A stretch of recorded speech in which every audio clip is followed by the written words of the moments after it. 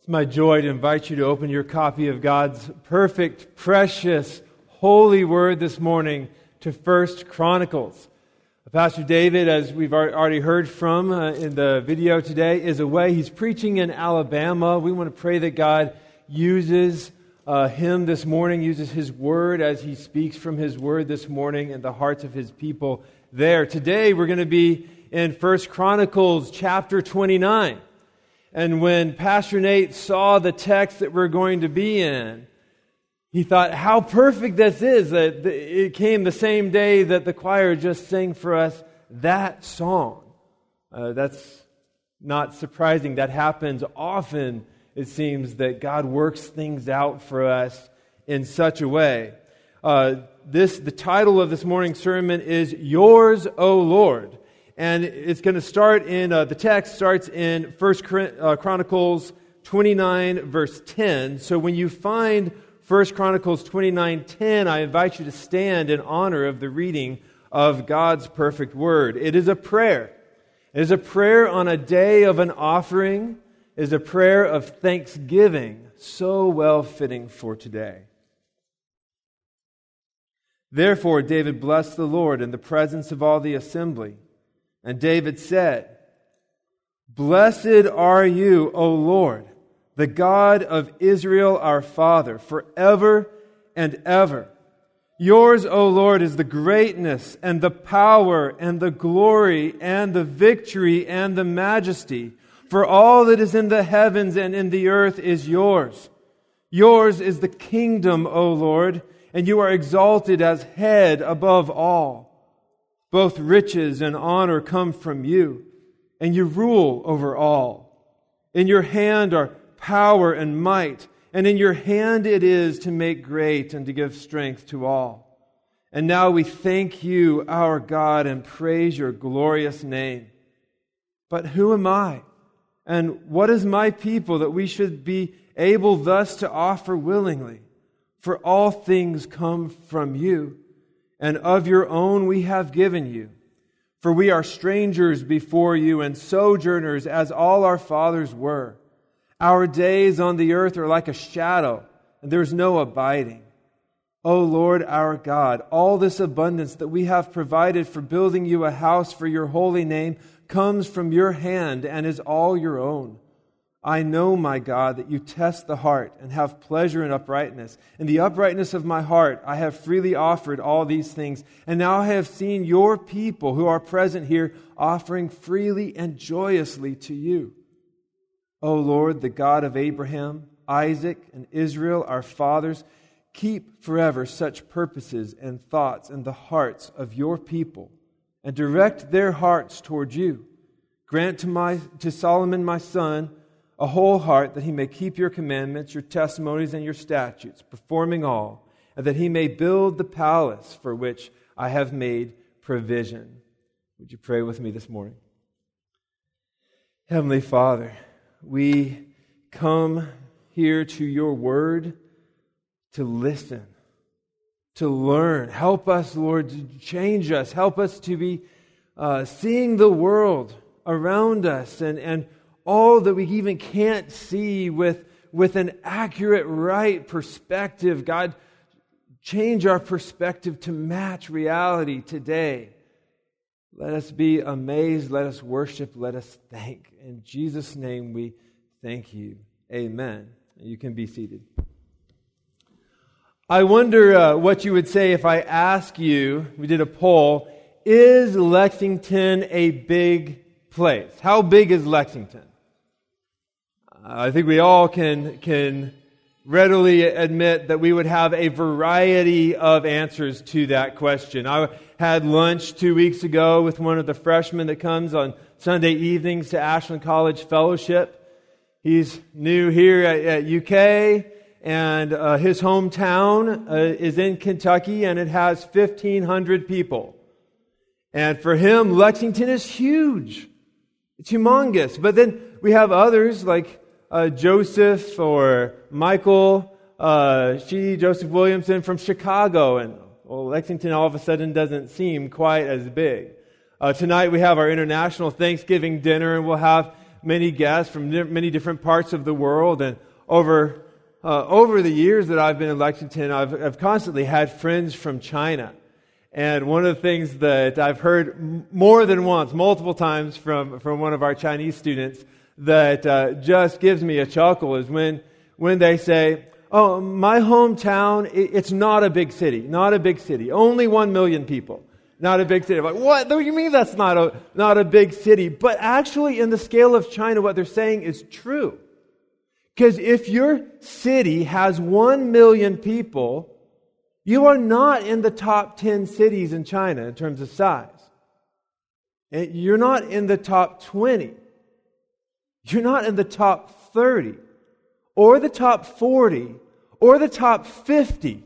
If you list the 50th largest city in China, there's 49 cities larger than this one. It has more than 1.5 million people. And all of a sudden, the size of Lexington just doesn't seem as big. And there's all kinds of examples we could give like this, like how far is a drive that you would categorize as far? Well, it depends on where you live and how far you typically drive. It's funny when my undergraduate, I had the blessing of studying at a big state university, University of Florida, and to walk across campus to the other side of campus, and I walk fast, took more than 20 minutes. And then I went to graduate school at Southern Seminary, which is big for a seminary. But it was still funny sometimes when I would hear a classmate say, I had to park on the far side of campus. It took me 5 minutes to walk to class. It's just a different scale. And it's not just distance and size, but also things like importance. Like, have you ever had a day in which you feel like, oh, I've got so much going on. I've got this big challenge that I'm trying to work through. I've got it's such a big problem. And then you come across somebody who is truly in a life crisis. They've got some terminal diagnosis, or they have a family member who's just on the brink of death, and you realize, oh, this thing that I thought was so big, it's not that it doesn't matter. It's not that it's not important. We're not discounting it.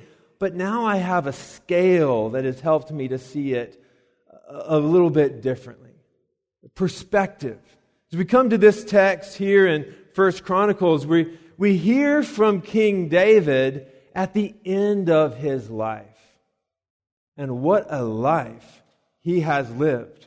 From shepherd boy to being anointed secret king, to being honored and granted favor, to being fugitive, to being established king, through all wars and just challenges to the throne. He's been rebuked and confronted and forgiven, and there's so much that has gone on. And now, this is the end of his reign, and the kingdom has truly been established. And the wars are over, and he's giving to his son Solomon a kingdom that's in pretty good shape. It's the golden age in many senses of this kingdom has arrived. And it's at this moment that he prays this prayer, and there's just been a massive offering from David as well as from the people, generously giving the supplies with which the temple is going to be built. At the end of his prayer, he says, the palace, he says, they grant to Solomon that he may build the palace. It's not talking about a palace. It's talking about the temple. We see that verse 1 when it says, for the palace will not be for man, but for the Lord God. There's been this huge offering. It's been a joyous occasion. It's wonderful. And in the midst of all of that, there is a prayer that is on the scale of the greatness of God. That puts all of those victories and all of the things that people might be tempted to take pride in. It's not that these things don't matter at all. They do matter. But it's just all the more important because of who He is that puts it all in perspective. Who the Lord is. Starts off, it says, therefore David blessed the Lord, this is verse 10, in the presence of all the assembly. And David said, "Blessed are you, O Lord, the God of Israel our Father, forever and ever. Yours, O Lord, is the greatness and the power and the glory and the victory and the majesty. For all that is in the heavens and in the earth is yours. Yours is the kingdom, O Lord, and you're exalted as head above all." Notice things that are repeated already in this text. 4 times we've heard, "O Lord," or David blessed the Lord. And here in the ESV that I'm looking at, it's all caps. Lord, all caps. And that signifies, in fact, many of you might have a translation that says something different there, which says Yahweh or Jehovah. It's the revealed name of God. This is the name that God revealed when He was about to rescue His people from slavery. And He spoke to Moses in the very familiar to many story about the burning bush. And Moses says, "Who shall I say sent me? If I'm going to be sent by you for the freeing of your people, who shall I say?" And he says, "Say Yahweh." It's written with 4 consonants, YHWH. Yahweh, I am is what it means. And from that moment on, it is a name that's associated with a God of covenant, a God who goes after His people and establishes a relationship with His people, a God who initiates, a God who loves, a God who rescues. So it makes sense that He says, "Blessed are you, O Lord, the God of Israel, our Father," remembering back to crafty trickster Jacob, who's renamed Israel, who is given favor by God because of God's commitment to His promise. And as God commits to Jacob, renamed Israel, that in itself shows a faithfulness in carrying through on the promises given to his father, Isaac. And that is given as evidence of God's faithfulness to the promises that He said to Abraham. Generation after generation, God's faithful commitment to His promise. And the only reason that this family stands out in the Scripture is because of the promise that is all centered upon the Messiah through whom He is going to, through this family, He's going to send, that's for all peoples. And so it's all about God's initiating faithful love as He remembers this. "O Lord," blessing the Lord. He says the meaning of this name is "I am," which it points to His existence, that God exists forever. If we're to trace His faithfulness, it's in both directions forever. He's the one who was and is to come, will be. The one who forever, I am. So that's why it makes sense that He says, the God of Israel our Father, forever and ever. Literally from eternity to eternity is what the text says. From eternity to eternity, He is the blessed God. I am. I exist independently. He is the first cause. He is the one that is. He is. It's just simply He is. He doesn't even need to explain Himself. Everybody else in the world, you and I included, are I am because of. But He's not. He's just I am. He's the reason why everything else that we know and see exists. So He calls out to Him, "O Lord, O Lord." You see what else is repeated here. It makes sense. He's the cause of everything that it would say yours. Such a significant word. Yours, O Lord, is the greatness and the power and the glory and the victory and the majesty. This piling on of terms. Yours is all of these things. The greatness, the scale. Here we are. We're talking about the scale. How vast is God. Yours is the power from which we know everything that we know. It's by the power of your word, by your power, it's yours. Yours is the glory. And this word for glory isn't the usual word for glory. This is more the word that refers to beauty, glorious beauty. Yours is the glorious beauty. And the victory, this has to do with persistence despite challenges, the steadfastness. We talk about the God being the God of steadfast love. Your steadfast love endures forever. But how can it endure forever unless the one from whom it comes endures? And He is steadfast. And yours is the majesty. Think like a king. Makes you just, you don't joke around the king. You don't just ignore the king. King has attention because He's the king. And yours is the majesty. This piling up of terms, it's all yours. Saying, God, you are preeminent. You are highest. Remember, this is a king with an established kingdom who's praying this prayer because he knows it's true. It's all the Lord's. All in the heavens and in the earth is yours. I'm from Colorado. And out there, of course, there's the mountains. And we used to go, and actually the city that I'm from is Colorado Springs. And when I was a child, my dad worked on that side of town as this place called Garden of the Gods. Many of you might be familiar with it. It has these huge red rocks just standing there. So it's one of my favorite places on the planet. And you can be standing next to a small one of those. And it's just fascinating to think of, here I am, even if I were to be there as a grown man, and here's my 200 pounds. It's just nothing compared to the weight of this boulder. This boulder is 100 times or more. It's more like 200 times my weight. Here, just a rock.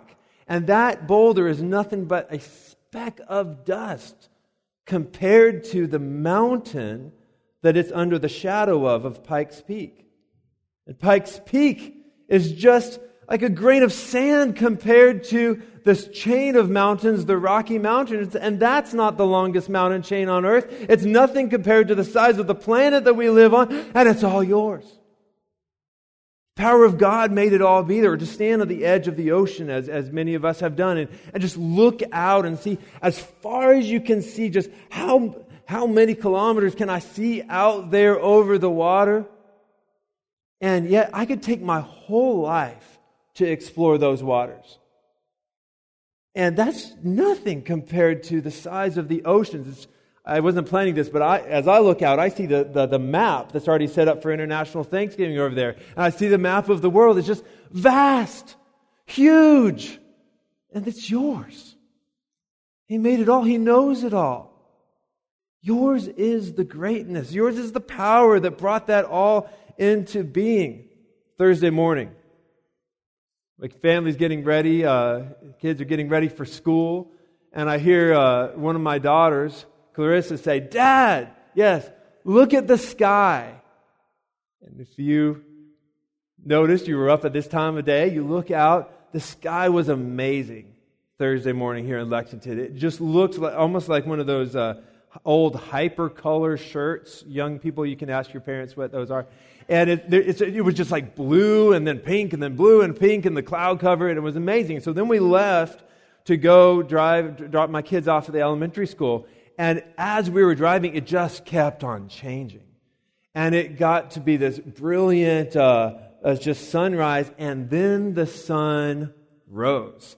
And it was this horizontal, just gold beaming light that was quite bright, blinding to look at, but just, it was so amazing.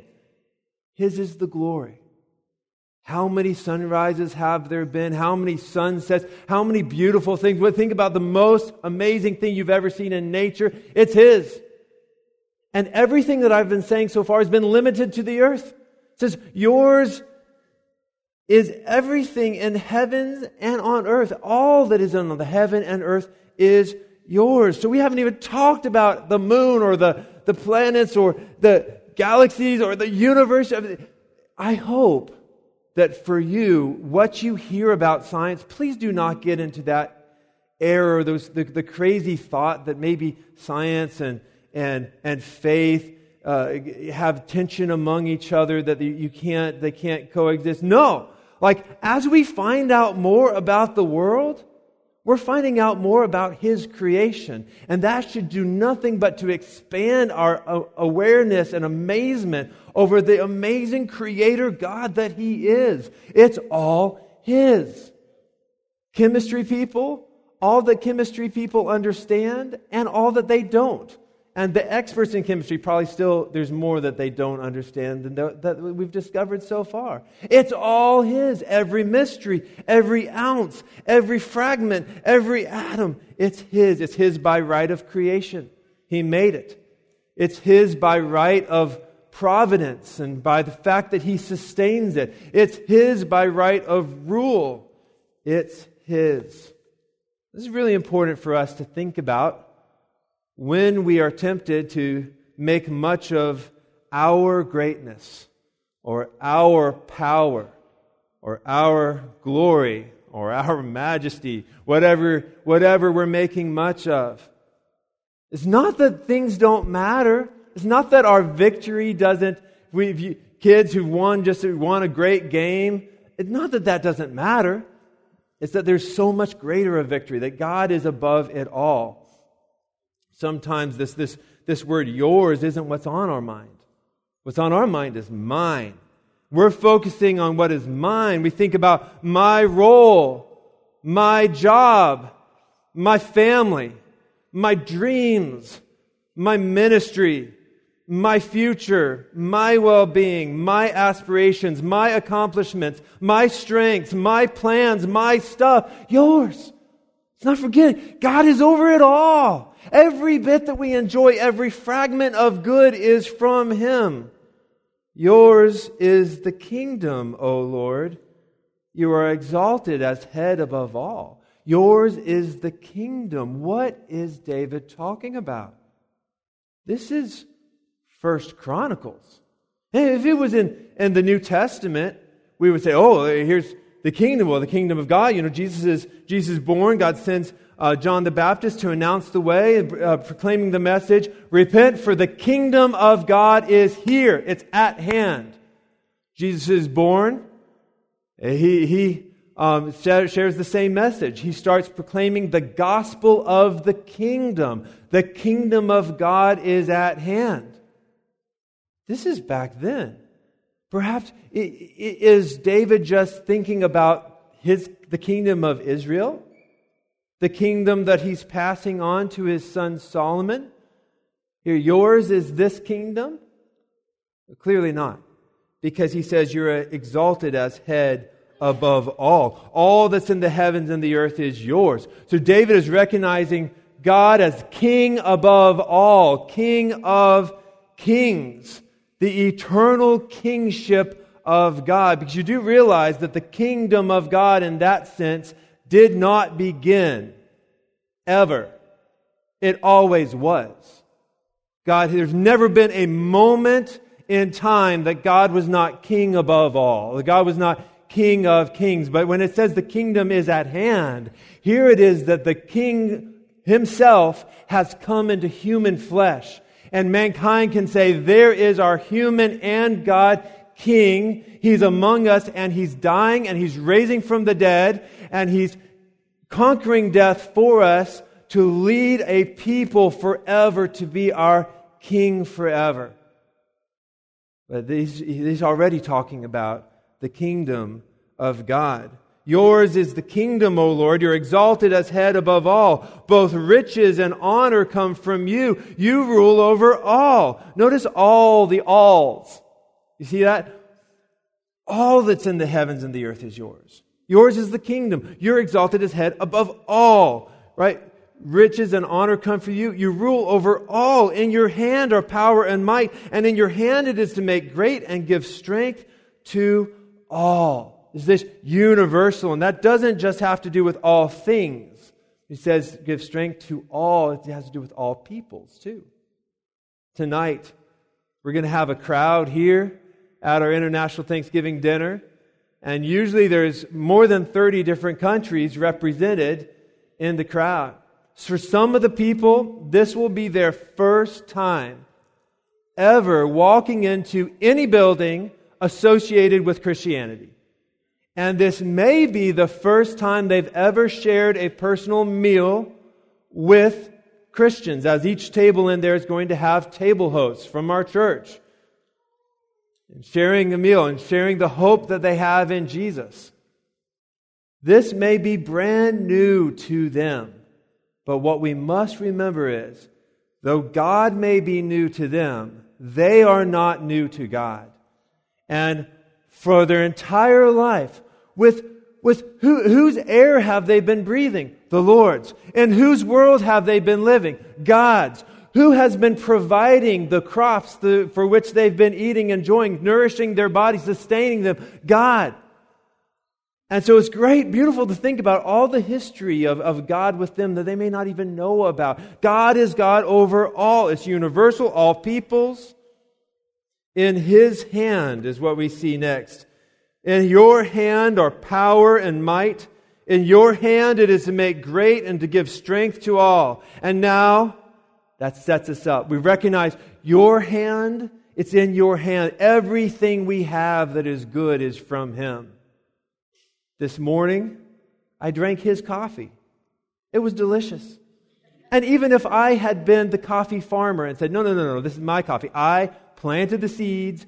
I raised the crop. I harvested it. I took the cherry off the bean. I washed the bean. I roasted the bean. Now I ground the bean. Now I've brewed the cup. It's all traced to Him, right? I didn't create the soil. I didn't come up with the idea of coffee. He did. It's His idea. Praise the Lord. Thanksgiving, right?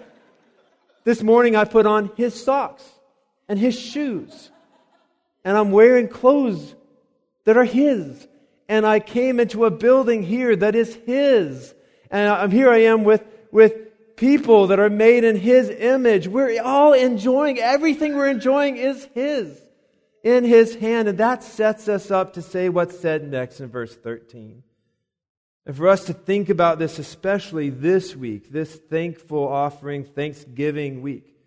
And now we thank You, our God, and praise Your glorious name. We thank Him because we recognize it's all from Him. And the name that we're about is His name above all. Now, that's not to say that your name is not important. I had to ask somebody's their name a third time today. Felt bad. It didn't stick. Now, granted, first time and second time were spread out over about 2 years. So bear with me. But sometimes I might, especially new people, I might need to ask your name a second time. Your name matters. Please bear with me. I'm sorry if I don't remember it always. Your name is significant. And it's not to say that the name like Ashland, which recognizes a group of people together, serving Jesus together, isn't significant. Because it is. God's given us a family, a church family. He's given us pastors and we serve Christ together. But it's not ultimate. There's one ultimate name, and that is God. And we look to Him, we praise His glorious name. And our identity is significant only because of His. In His hand, we find everything good, and it's all about Him. That brings us to the next part. So we've talked about who He is, but then the next section is, who are we? Specifically, like, who are we to be able to enjoy this? Look at verse 14. But who am I, and what is my people, that we should be able thus to offer willingly? For all things come from You, and of Your own we have given You. For we are strangers before You, and sojourners, as all our fathers were. Our days on the earth are like a shadow, and there is no abiding. O Lord God, all this abundance that we have provided for building You a house for Your holy name comes from Your hand and is all Your own. He asked this question, who am I? It's the second time he's done this in praying to God. The first time was when David said he wanted to build the temple. David looked around, he's like, I'm in a palace, but the worship of the Lord is happening in this tent that's called the tabernacle, and I'm not okay with that. I want to build a temple. I want there to be an amazing temple that recognizes the kingship of God. And God denied his request to do that. He said, no, your son's going to do it. You will not build me a house, but I will build you a house. Putting a pun on the words, talking about a dynasty. And saying, from your descendants, there shall be there's a throne that will never end. That's fulfilled in Jesus. Right? And in the midst of that, what an amazing promise from God. David says, who am I?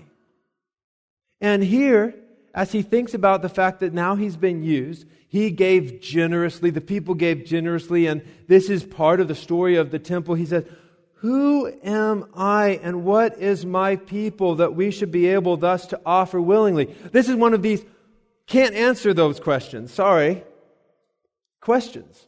This is one of the can't answer questions of the Bible. And there's lots of them. You ask the question, why would God save us? Well, to make a people for Himself, for His glory. Why would God send His Son? Well, He sent His Son because He loved. Okay, well, why does God love us? Thank you. How do you answer that? It's just because of Him.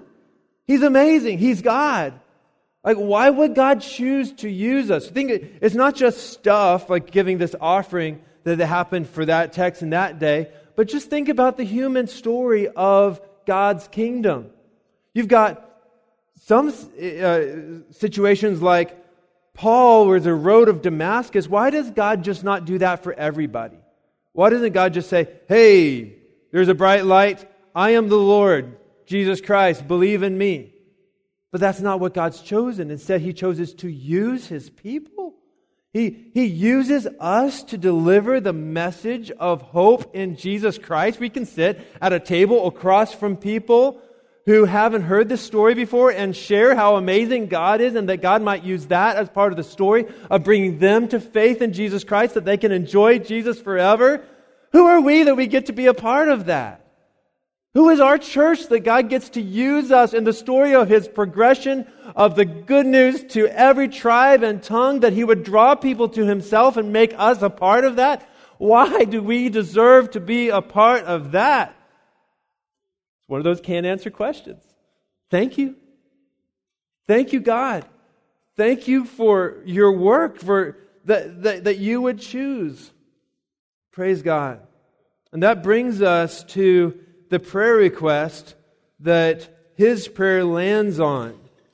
And this prayer request is looking forward. And as we prepare to think about how he's looking forward to the future, he's going to pull in the past right away.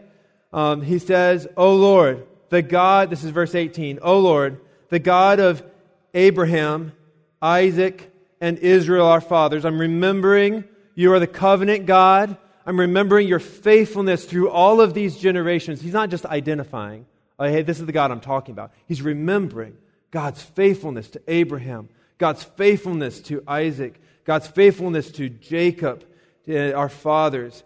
Keep forever such purposes and thoughts in the hearts of your people. Direct their hearts to you. Grant to Solomon, my son, a whole heart, that he may keep your commandments, your testimonies, your statutes, performing all, and that he may build the palace, this temple for which I have made provision. So he's praying for his son, but he's also praying for all of the people, that God, would you direct their hearts towards you? Would you keep forever such purposes and thoughts in the hearts of your people? That it would really be about you and your rule and what's lasting. We didn't talk much about it when I got to that verse, but it says, we are strangers and sojourners before you. It's a strange word. Strangers? I thought God knew us and we could say, Abba, Father. That doesn't sound like a stranger. That's not what He's saying. It's not having to do with distance of relationship. It has to do with ownership. Back then, if you were in an agricultural society and you were away from your home, perhaps because of war, perhaps you left as a refugee and you came to a new land, or because of famine, you're in a land You're here, you're alive, but it's an agricultural society and you don't have even a grapevine or a fig tree. You have no parcel of land you can farm. How can you sustain? Well, it was necessary that there be a hospitality. There be generosity of the people to help you stay alive. And likewise, it's reminding us that this world, this stuff, where we are now, is not our forever home. And here there is some translations say there is no hope, or there's no abiding. Oh, goodness. I came to church today to hear a message from the Word of God, and you're telling me there is no hope? Oh, it's saying the same thing Ecclesiastes is saying when it says, all is vanity, that this is not where we build our treasure. There's no abiding. You can't stay. I like this place. I'm just going to stay. You can't. Your life will come to an end. It'll be over. I'm going to take it with me. There's few cultures have tried that, burying stuff with the people. But pretty much universally it's been recognized all across the world. You can't. Right? The whole world we see is temporary. Everything's temporary? No. God is forever and ever. From eternity to eternity. And His kingdom is forever. His word lasts forever. So that makes sense. It's just pure logic that that's where we should be invested. That's where we want to care about what's most important and lasting, don't you? Don't you want to have a perspective that matches what's most important in life? That's my prayer request for us, that God would shape us to see what is really important and to not be distracted by what is not. It's not to say that it doesn't matter. It's not to say stuff doesn't matter. Or to say that what happens today doesn't matter. In fact, today is all the more important because of eternity. But it just is to say what is forever. What is lasting? What is truly forever important? If it was a big deal for them that they should be rejoicing because God used their stuff as a part of the building of the temple, how much more is it for us when the temple points to something even greater that is forever in Jesus Christ?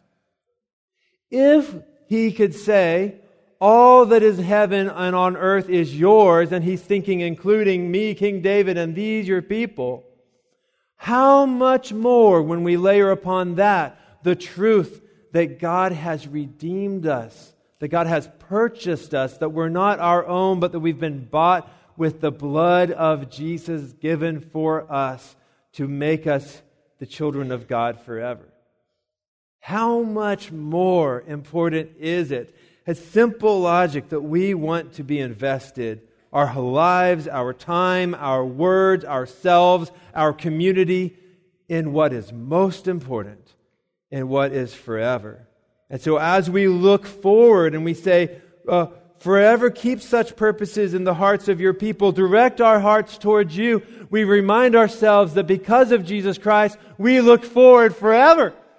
There's never an end to the looking forward of the purposes of God being enjoyed by the people of God. The joy of His salvation is without end.